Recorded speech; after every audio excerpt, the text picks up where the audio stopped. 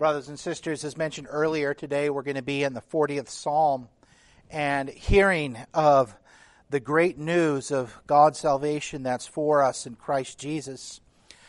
This particular psalm is another one that is explicitly messianic, explicitly testifying of Christ. For in verses 6 through 8 are applied specifically to Christ in Hebrews chapter 10. That this man, while David is praying this, is ultimately speaking and testifying to Christ. Let us hear from the psalm. In Psalm 40, let's hear from the entirety of the psalm. We'll actually be going through verse 10 today.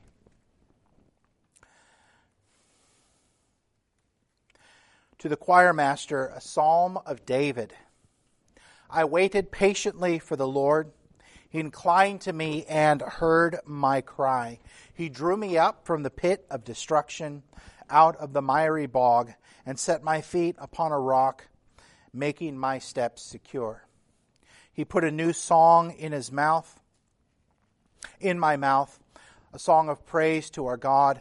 Many will see and fear and put their trust in the Lord. Blessed is the man who makes the Lord his trust, who does not turn to the proud, to those who go astray after a lie. You've multiplied, O Lord my God, your wondrous deeds and your thoughts toward us. None can compare with you. I will proclaim and tell of them, yet they are more than can be told. In sacrifice and offerings you have not delighted, but you have given me an open ear. Burnt offering and sin offering you have not required. Then I said, Behold, I have come. In the scroll of the book it is written of me. I do delight to do your will, O my God. Your law is within my heart. I have told the glad news of deliverance in the great congregation. Behold, I have not restrained my lips, as you know, O Lord. I have not hidden your deliverance within my heart. I have spoken of your faithfulness and your salvation. I have not concealed your steadfast love and your faithfulness from the great congregation. For you, O Lord, will not restrain your mercy from me. Your steadfast love and your faithfulness will ever preserve me. For evils have encompassed me beyond number. My iniquities have overtaken me, and I cannot see. They are more than the hairs of my head. My heart fails me. Be pleased, O Lord, to deliver me, O Lord. Make haste to help me. Let those be put to shame and disappointed altogether who seek to snatch away my life. Let those be turned back and brought to dishonor who delight in my hurt. Let those be appalled because of their shame who say to me, Aha! Aha! But may all who seek you rejoice and be glad in you. May those who love your salvation say continually, Great is the Lord. As for me, I am poor and needy, but the Lord takes thought for me. You are my help and my deliverer. Do not delay, O my God. Let us pray. Our Father, we have heard your word. We ask that you would take your word and by it increase and strengthen our faith. Point us to our Lord Jesus Christ. Give us from your word a fresh revelation of Christ, that we might hope upon him and rest in him. We ask you would be with this preacher, that you would keep him chained to your word, so he might freely declare your truth. Help him to be accurate, to be faithful, and to be clear. So, Lord, we ask that from your word today, you speak to us. We pray in Jesus' name. Amen. When we look at Psalm 40, we see obviously that it follows the 39th Psalm, but it not only follows it in order, it follows it in context. And so remember, Psalm 39 finished in a way without resolution. It was a psalm of lament, and it ended in a sense of, this is not finished. We don't have a sense of hope. We don't have a sense of God coming to the rescue to our psalmist. Like Psalm 88, which goes through a lament, does not have resolution. This one ended in this sense. In 39, hear my prayer, O Lord, give ear to my cry. Hold not your peace at my tears, for I am a sojourner with you, a guest like all my fathers. Look away from me that I may smile again before I depart and am no more. Psalm 39 finishes on what we might call a downer. It finishes on a sense of, where is God in all this? Well, Psalm 40 follows this not only in order, but serves likely as an answer to this prayer. We see in this psalm, as we will see in a little bit, that in David, while he's testifying in his own circumstances, he is serving as a type and testimony of Christ who is to come, based on what we have in verses 6, 7, and 8. We see that Christ is the one who has come to save us. That as having been redeemed, we have great reason to sing of His greatness and of His good things to us. That in the redemption that Christ has given to us through His life, through His death, through His resurrection, we indeed have this glorious and great news of our salvation and of our truth that gives meaning to these laments, like we see in Psalm 38 and Psalm 39, or meaning to the laments like we see in Psalm 88.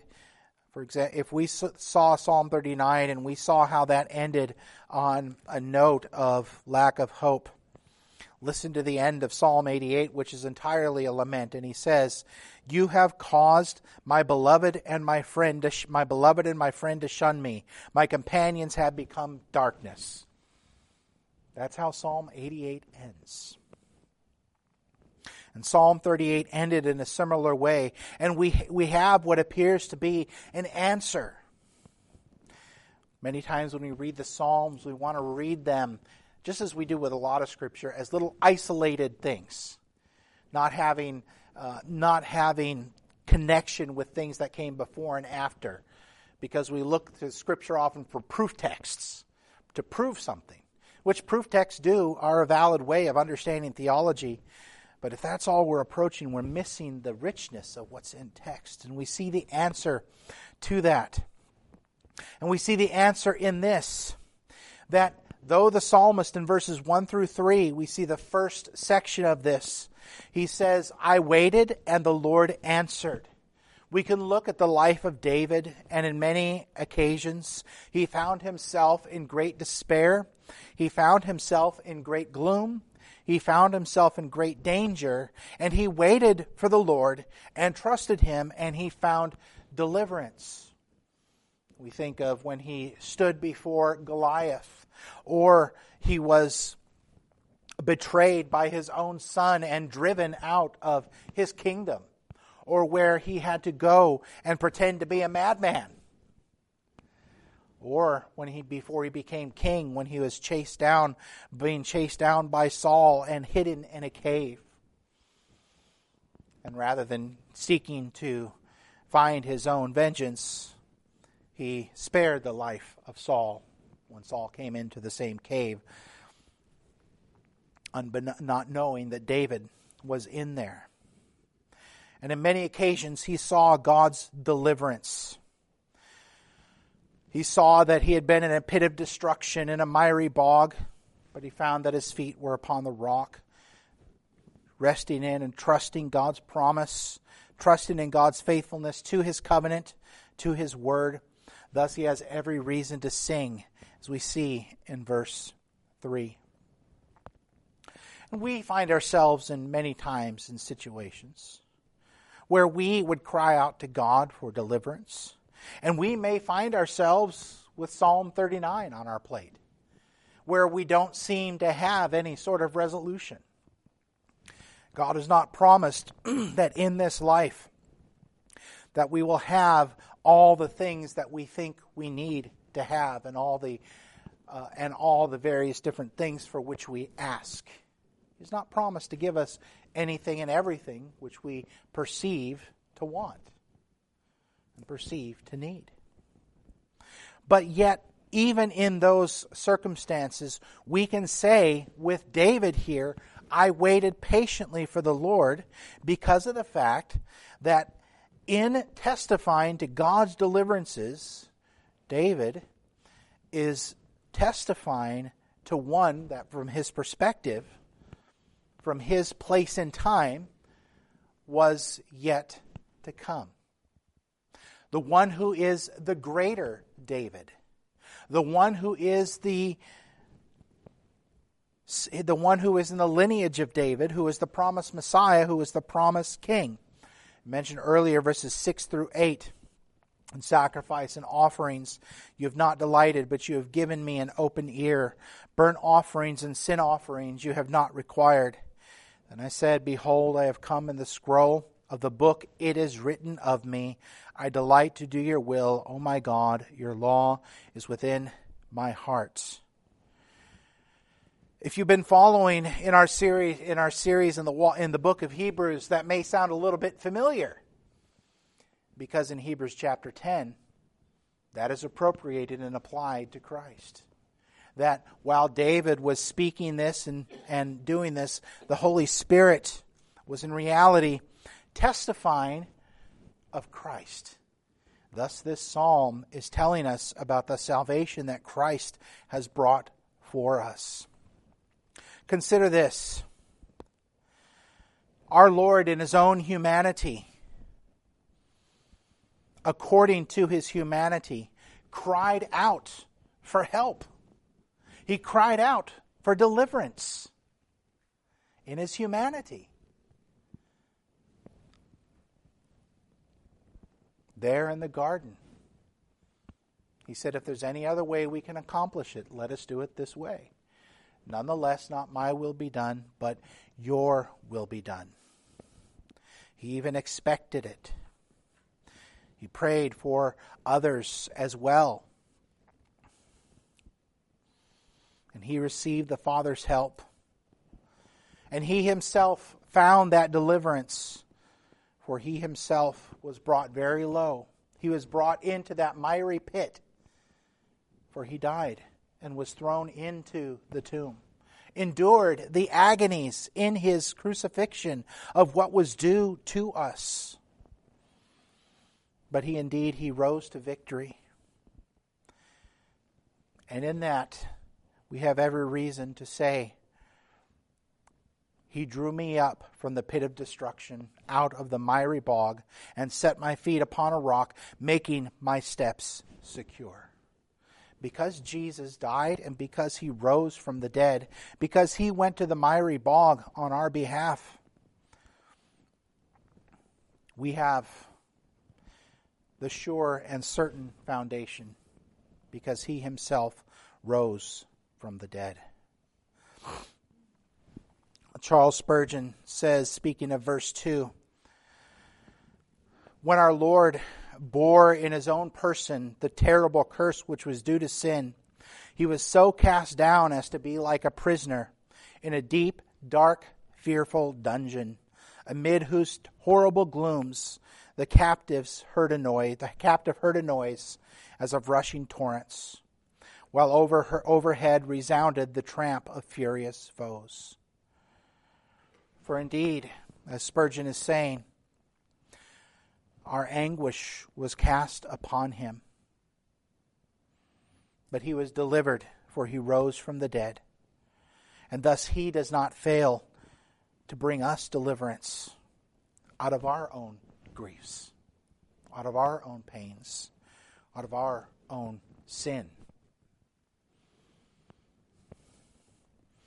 Indeed, while we have much grief and we have much pain and we have much distress, we have this surety that there is coming a day when there'll be no more grief, when there'll be no more distress, when there shall be no more of that pain and that sorrow. Because Christ died and rose from the dead.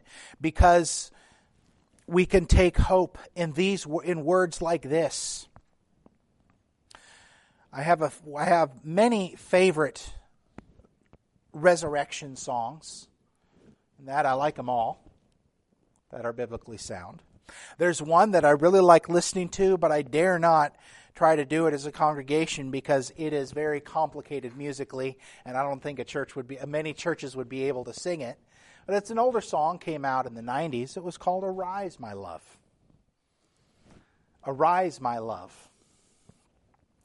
But hear this. Not a word was heard at the tomb that day, just shuffling of soldiers' feet as they guarded the grave. 1 day, 2 days, 3 days had passed. Could it be that Jesus breathed his last? Could it be that his Father had forsaken him, turned his back on his Son, despising our sin? All hell seemed to whisper, just forget him, he's dead. Then the Father looked down to his Son, and he said, Arise, my love, arise, my love. The grave no longer has a hold on you. No more death sting, no more suffering. Arise, arise, my love. You see, our cry has been answered. It's been answered to us in Jesus Christ. Our need to be out of that pit of our sin has been answered to us in Christ. To know that Jesus, our Lord, is a sure foundation for us. What a comfort that is for my brothers and sisters. That Jesus is for us our sure foundation. He is fixed firmly, eternally able to save to the uttermost all those who are brought to Him. Jesus is the true. We think of all the various different folks in the Old Testament stories, the Hebrew Scriptures, who did many great things. We think of Joseph and how he was brought out of his pit. We think of David, who wrote this psalm. We can think of Gideon. We can think of countless others. We can think of Israel, that is Jacob, who even in spite of his deviousness, remember, as I've said before, when the first time I read that story between Jacob and Esau, I said, Esau's the good guy here. The first time I read it. Of course, Esau was no good guy either.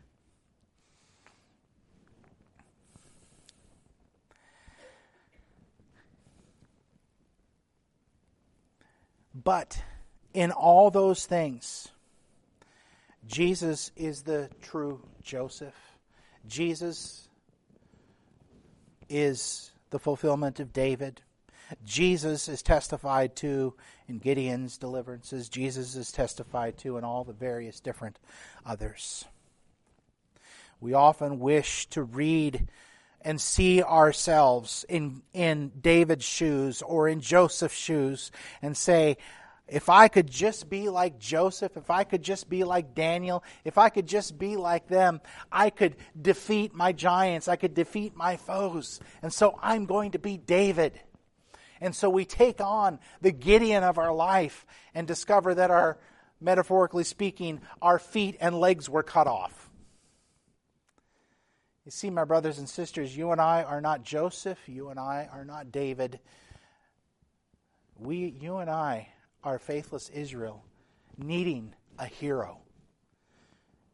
That hero is Jesus. He is the one who was brought out of the miry clay for us. He is the one who has put a song in our mouth.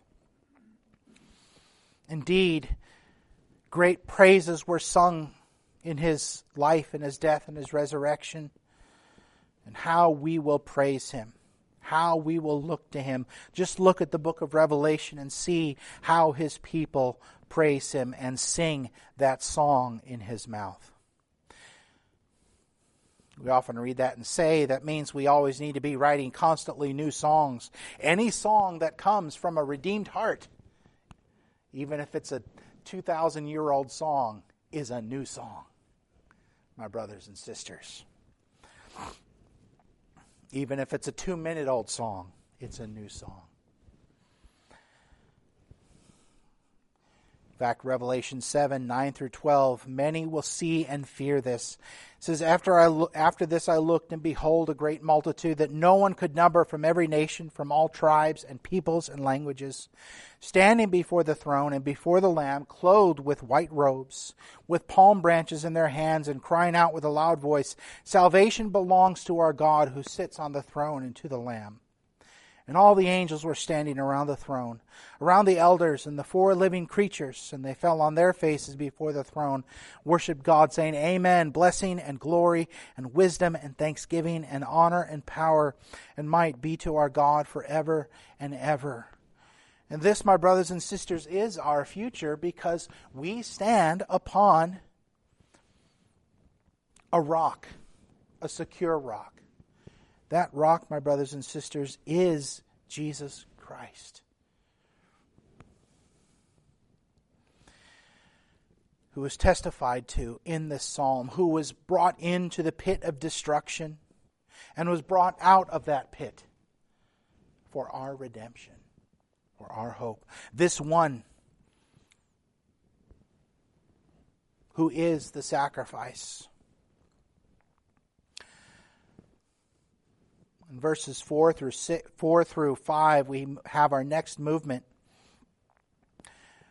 in which we have a familiar refrain in the Scriptures, which is blessed. Blessed is the man. The Psalms open with that phrase. Blessed is the man who does not sit, who does not stand, who does not walk in the way of wicked people. Who is this one who is blessed? This one who is God's favor. For it says, Blessed is the man who makes the Lord his trust, does not turn to the proud, to those who go astray after a lie. You have multiplied, O Lord my God, your wondrous deeds and your thoughts towards us. None can compare with you. I will proclaim and tell of them, yet they are more than can be told. Who is this one who is blessed by God? Is it one we might look at and say who through many feats of strength has accomplished a whole lot? Is it someone who is shown to be blessed because he has been able to impose his will on other people? Is that the one who is blessed? Is it the one who is the fact that somebody has amassed all sorts of things to themselves, the testimony that they are blessed of God? No. It says this, it is the one who has trust in the Lord our God. That is the one who is blessed of God.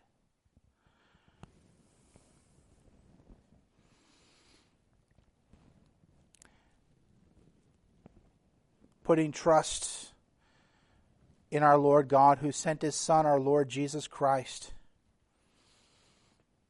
who trusted the Father without fail, without error on our behalf. Who is that blessed man? That blessed man is our Lord Jesus Christ. And in him we are blessed. In him we are the blessed people. For in him we trust. I mentioned earlier Psalm 1. Blessed is the man who walks not in the counsel of the wicked, nor stands in the way of sinners, nor sits in the seat of scoffers. But his delight is in the law of the Lord, and on his law he meditates day and night. He is like a tree planted by streams of water that yields its fruit in its season, and its leaf does not wither. In all that he does he prospers. The wicked are not so, but are like chaff that the wind drives away. Therefore the wicked will not stand in the judgment, nor sinners in the congregation of the righteous. For the Lord knows the way of the righteous, but the way of the wicked will perish. We might look at that and we might be tempted to. I know I have, and I'm sure some of us will say, yeah, I think that's me. I don't walk in the counsel of the wicked. I think that's me. And I must say to myself, I am a liar if I'm saying that. Christ is that blessed man. He is the one who fulfilled all those things. And it is by his righteousness we stand. In fact, in trusting Him, we are brought to Him. It says, "Blessed is the man who does not turn to the proud, to those who go astray after a lie." Spurgeon again says, "The proud expect all men to bow down and do them reverence, as if the worship of the golden calves were again set up in Israel. But believing men are too noble to honor these mere money bags or cringe before bombastic dignity. The righteous pay their respect to humble goodness rather than to inflated consequences. For the man or woman who is blessed because they do not trust in themselves, but they trust in the Lord our God, in humility and not in pride. Because our Lord is the one, indeed, who truly was humble. For He laid His life down for our sins. Indeed, my brothers and sisters, the history of the human race is a history of pride. From the very beginning in the garden,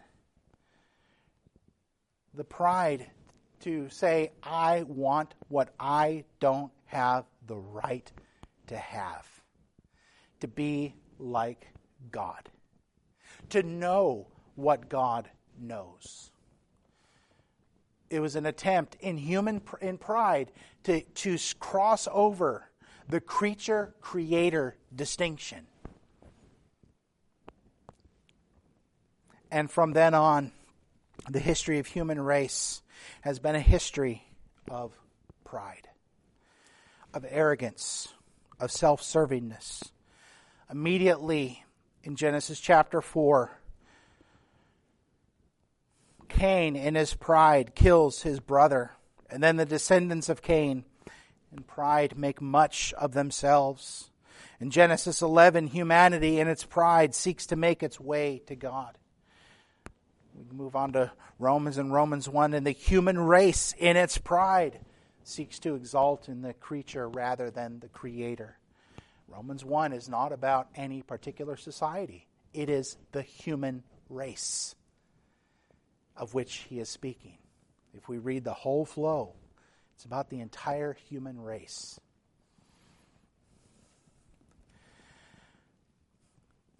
Pride exalts itself in our strength. We seek to make much of ourselves. Pride exalts in the apparent strength of ourselves and fails to recognize how incredibly weak we are. In the modern era, modern not meaning the last 10 years, but modern meaning going back to about mid-1700s, that's considered the modern era. I cannot think of a worldview or philosophy that expresses human pride any more than Nietzscheism. Nietzsche said, God is dead. What he meant by that is that in the consciences of humans, God is dead and don't have a basis for meaning. And he grieved that because he said it was meaning. So now we must find a new source of meaning. And he gave several different ideas, but for him the ultimate source of meaning was the will to have power. In fact, the will to have power to impose that will on everyone else. That is the ultimate meaning. Let us hear the word of these awful words of someone who is gripped by Nietzscheism, as he gave a rallying speech to his subordinates about 85 years ago. Pardon me, I have a hard time reading this. It's so awful. It is not right that matters, but victory. Close your hearts to pity. Act brutally. The stronger man is right. Be harsh and remorseless. Whoever has pondered over this world's order knows that its meaning lies in the success of the best by means of force. Given about a week before Germany invaded Poland by Adolf Hitler to his generals.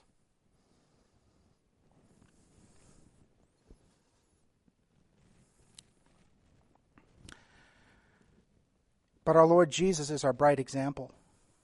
He did not seek the flattery of kings, nor did seeking the honor of great ones fall from his lips. He only honored God and did for us what we could not do for ourselves. And in trusting him, we have our hope and our joy.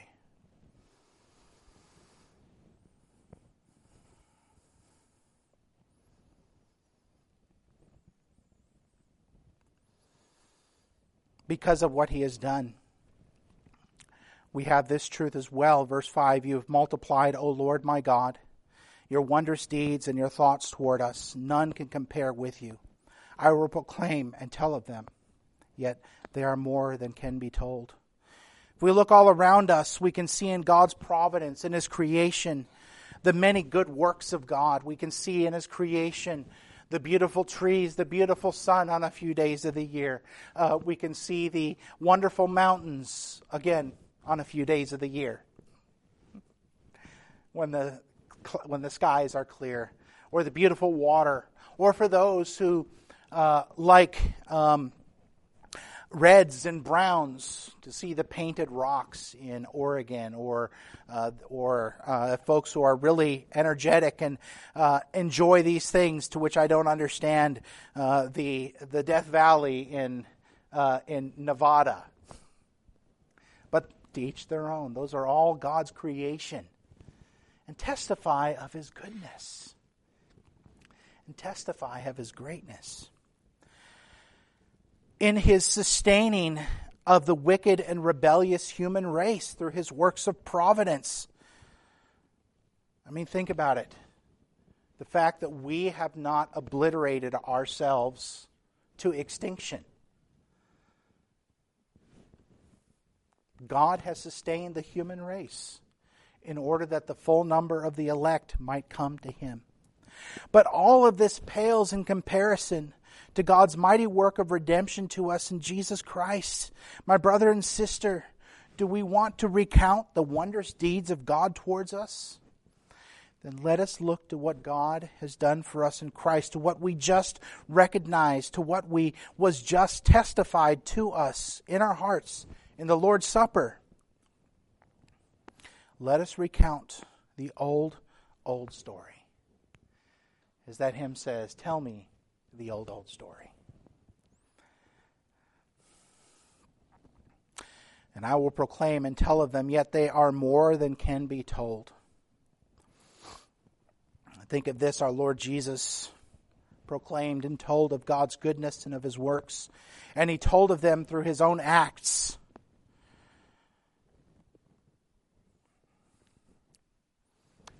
The John the Baptist in Matthew chapter 11 sent his disciples to talk to Jesus and say, so Jesus, are you the one?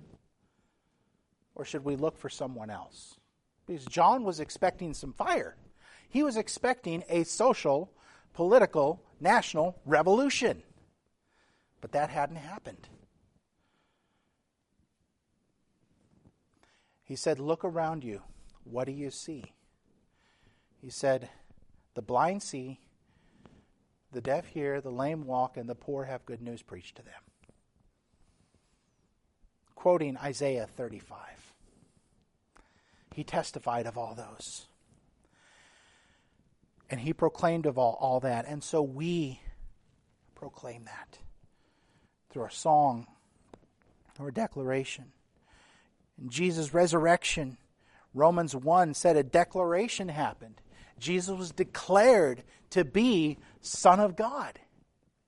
In his resurrection, this was proclaimed and declared. And so we testify, my brothers and sisters, to one another here in our worship. Tell of these things. It cannot ever get old for us. That old story can never become old. As in worn out, as in tired, as in I don't need to hear that again. For the moment we say that is the moment we are turning to the proud. Saying, I don't need that. We mentioned earlier in verses 6 through 8, which we read a little while ago. It's quoted in Hebrews 10, verses 5 through 10. Let us hear the appropriation of that. Consequently, when Christ came into the world, he said, sacrifices and offerings you have not desired, but a body have you prepared for me. And burnt offerings and sin offerings you have taken no pleasure. Then I said, behold, I have come to do your will, O God, as it is written of me in the scroll of the book. When he said above, you have neither desired nor taken pleasure in sacrifices and offerings and burnt offerings and sin offerings, which are offered. These are offered according to the law. Then he added, behold, I have come to do your will.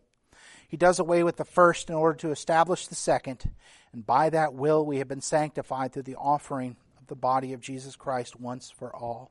You see, Jesus Christ came into human history to be that sacrifice, to do the will of God. Every aspect of his life, he obeyed God's law. He did God's will in his humanity as one of us, for us.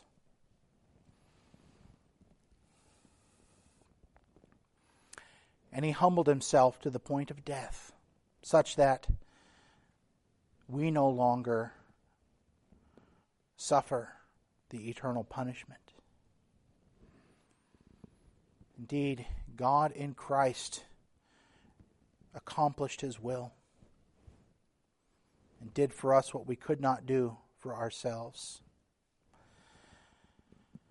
Jesus is that great sacrifice. None of the sacrifices that have ever been offered, even those under the Mosaic covenant, nor any sacrifice we could ever offer, can sanctify us to God, set us apart unto him, bring us into right relation to him, bringing to us the righteousness that is by faith, bringing us redemption from our sin. None and nothing else can do that. The scroll of the book testifies of Christ. He's come to do his will. And by that will, we have been saved. Because Jesus delighted to do the will of God, because the law of God was within his heart, without failure, without error,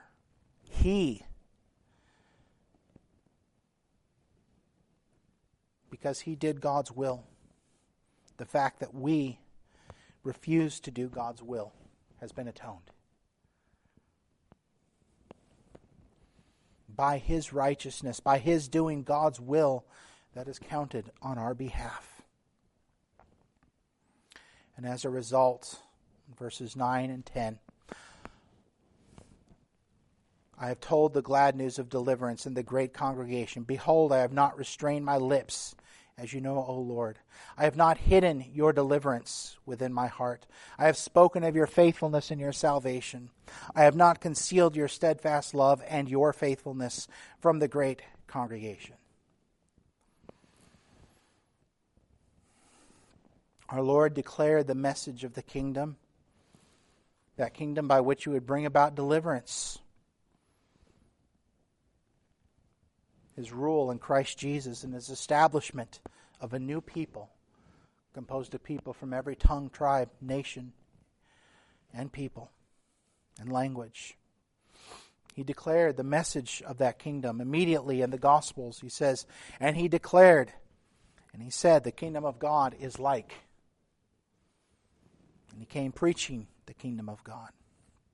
He declared his coming redemption. He declared his death and resurrection. And now that being given to us, just as David did on many occasions in his many deliverances, he declared the praises of God. So we, because Christ delivered us, must tell of this glad news of deliverance. Every time we gather, we have sung over and over that good news. We have read of it. We had it testified to us, to our hearts, in the communion. And do so in the great congregation. What is this great congregation? It is indeed all of God's people of all time.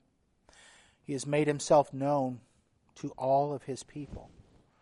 David said in the great congregation, his own context, at the gathering of God's people, at the festivals, he would testify of his deliverance, all going back to their corporate deliverance in the Exodus and to his own deliverances. So we, here in this body, which is a microcosm of this great congregation, an outpost of that people, when we come together, we are declaring that good news of deliverance. Our lips not being restrained.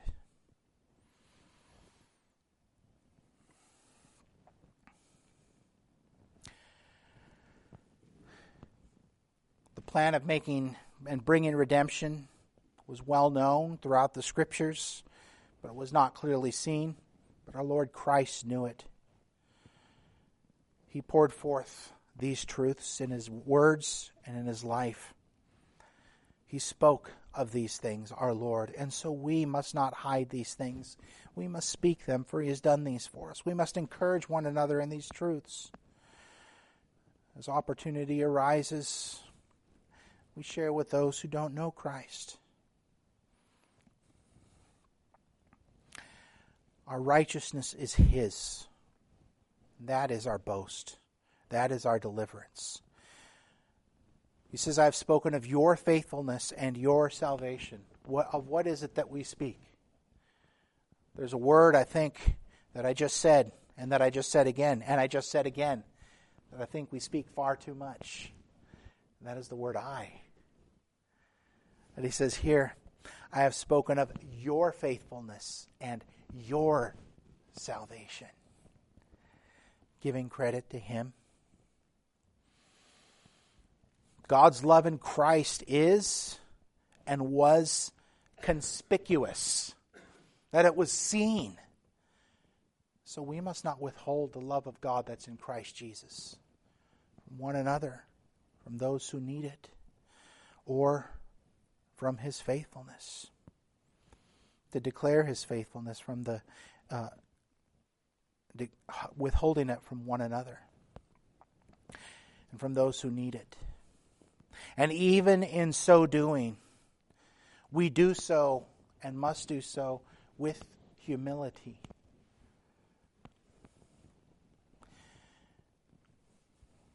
With tactfulness as well.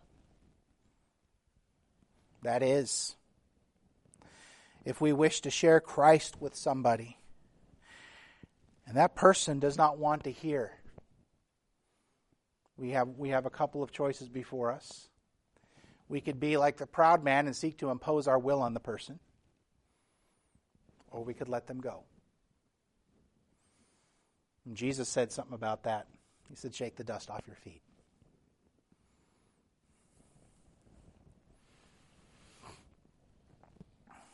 So, my brothers and sisters, we experience various different heartaches and pains, difficulties, tears, even our own, and all rooted in our own sin.